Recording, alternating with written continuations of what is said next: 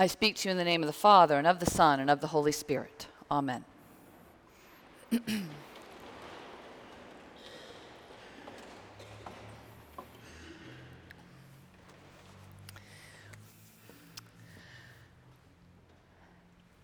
There has been so much violence in the past few years in our country. And in this political season, we've heard such ugly rhetoric, especially targeting people because of their race or gender, their economic or immigration status. It's all deeply troubling. But the shooting a few months ago at Pulse nightclub struck particularly hard. And I know you and I were overcome with bone-deep sorrow. I was so sad at how cheaply we hold human life. As your pastor, I saw all of your faces during that time, and my heart was broken, imagining that even a single one of you might be afraid. It was broken that a single one of you might ever feel unworthy. And so I started signing my letter in our weekly e-news with this truth. Beloved, you are beautiful. I love you, and God adores you. Beloved, you are beautiful. I love you, and God adores you. It was a small thing, but it felt necessary. I felt I had to make clear somehow how beloved and precious every single one of you is. After a couple weeks, I started to feel a little bit weird about it, and I wondered if I should stop including it. I thought maybe some of you thought it was corny. Maybe some of you do. But a number of you have told me that that line touches you each week, how sometimes it causes tears to spring to your eyes and makes you catch your breath. And some of you have said that's because you're not sure that you're worthy of God's love. And I know what you mean. Although I'm absolutely certain that you are beautiful and beloved and adored by God, I'm not always sure about that for myself. That seems to be a human problem, doesn't it? It seems to be written into our DNA, and it certainly is written into our story of God. Somehow we make God in our own image. Just as our culture tells us that we are only worthy of love if we are successful and physically perfect, we imagine that God has similar standards, examining us and finding us unworthy. We worry that we can never live up to God's expectations, imagining God as a judge who requires us to get everything right in exactly the right order, confess our sins, amend our lives, live better before we will be forgiven, acceptable, worthy to be loved.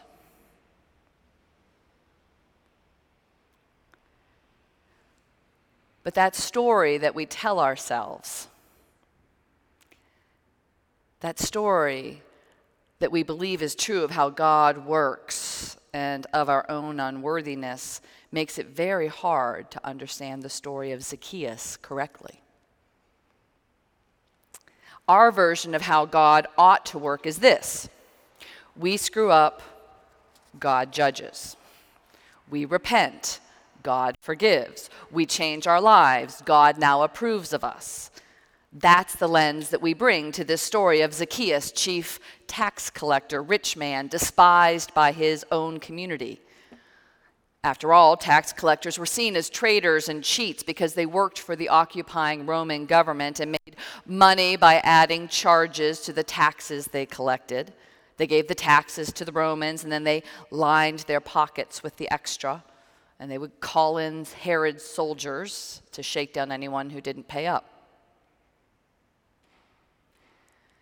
And this story of the rich chief tax collector, comes in the middle of the Gospel of Luke, the gospel that focuses on the dangers of wealth. So far, Jesus has told us multiple parables about rich men. The rich man who builds storehouses to hold all his wealth. The rich man who ignored the sore-covered, poverty-stricken Lazarus at his gates. The rich man who has a dishonest manager. This is what we expect, right? After all, Jesus has come to bring good news to the poor and will send the rich away empty. Jesus told the rich man that he ought to sell all that he has, give it to the poor, and then follow him. We know it's easier for a camel to get through the eye of a needle than for a rich man to get into heaven. So clearly, this rich guy Zacchaeus is in trouble. He must be unjust, must oppress the poor. He must be a sinner who needs to repent in order to be forgiven, a sinner who must change his life if he wants to be beloved.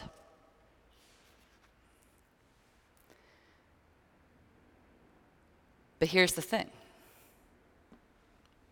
Zacchaeus is a tax collector. He is the chief tax collector, a collaborator of sorts with the Romans. He comes up short, both physically and morally.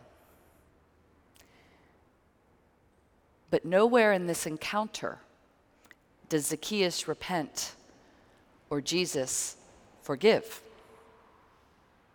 Zacchaeus is so desperate to see Jesus that he climbs a tree, and immediately Jesus sees him. And he calls him down. Zacchaeus, hurry and come down, for I must stay at your house today. So Zacchaeus jumps out of the tree and joyfully welcomes Jesus. Zacchaeus, the sinner, the outcast, the reviled, the short man who is easily mocked by others, climbs into a tree to see Jesus, and he ends up being seen by Jesus. And what does Jesus see? Well, he sees Zacchaeus, the tax collector, but he also sees Zacchaeus, son of Abraham. When people begin to grumble that once again Jesus is going to hang out with another sinner, Zacchaeus tells Jesus about his other side. He gives half of what he has to the poor, he says. If he has defrauded anyone, he pays them back fourfold. You see, Zacchaeus is much more complicated than his community gives him credit for. And to be honest, the translators of our Bible have been accomplices in this one-sided view of Zacchaeus. Probably because the notion that sinners must repent to be forgiven, do better with their lives if they want to be loved, that's so ingrained in us. It's so ingrained, in fact, that many Bible translators mistranslate this passage into the future tense. So that Zacchaeus says that he will give half of his wealth to the poor, that he will pay back those he's cheated fourfold, as if he will do these good things in the future now that he's met Jesus. That translation fits with our notion of a repentant sinner, changing his life, transformed from sinful tax collector into generous benefactor. But that doesn't seem to be what's going on here. You see, the Greek verbs here are not in the future tense, but in the present. And while I don't like to get into the details of Greek from the pulpit very often, you should know that biblical translators had to make up a new category known as the present future tense for this passage, which occurs only here. In order to fit their theological assumptions, sinner meets Jesus, sinner repents, sinner is forgiven, changes his life, and is now beloved of God, translators had to create a new grammar.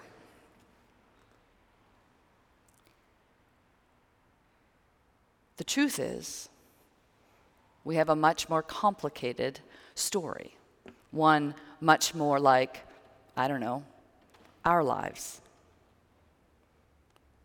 A short tax collector whose livelihood, the very thing he does to make a living, means that he cannot be perfect. And he is also a son of Abraham, trying to live well within the complicated situation of his life. Zacchaeus knows his scripture. He certainly knows the passage from Isaiah that we heard today. He knows that God insists that we are to care for the poor, to seek justice, that those things are more important than personal perfection or even perfect worship.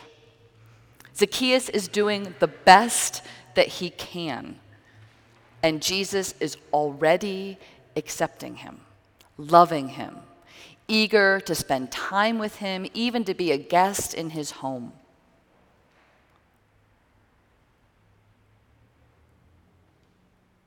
Zacchaeus is not a saint. He is not perfect. But Jesus sees him, really sees him as he was created to be by God and as he is, beautiful,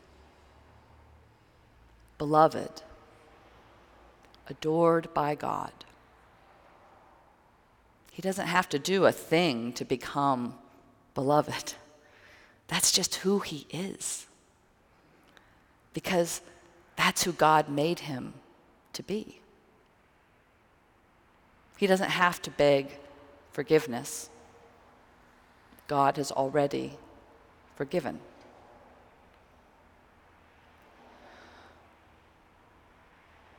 Once again, our God is doing what we least expect, forgiving before we ask, loving us just as we are, including us even when we feel like outsiders. I think that messes with our image of God. It doesn't fit with our notion of justice. It makes us uncomfortable because that's not how the world works, right? And even if you think it works that way for others, I bet you think it doesn't work that way for you.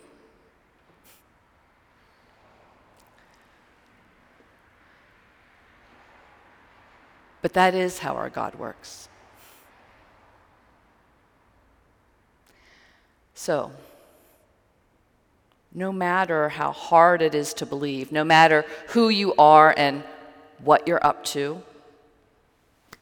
no matter how you've succeeded, no matter how you failed, believe this. Beloved, you are beautiful. I love you. And God adores you. In the name of the Father, the Son, and the Holy Spirit. Amen.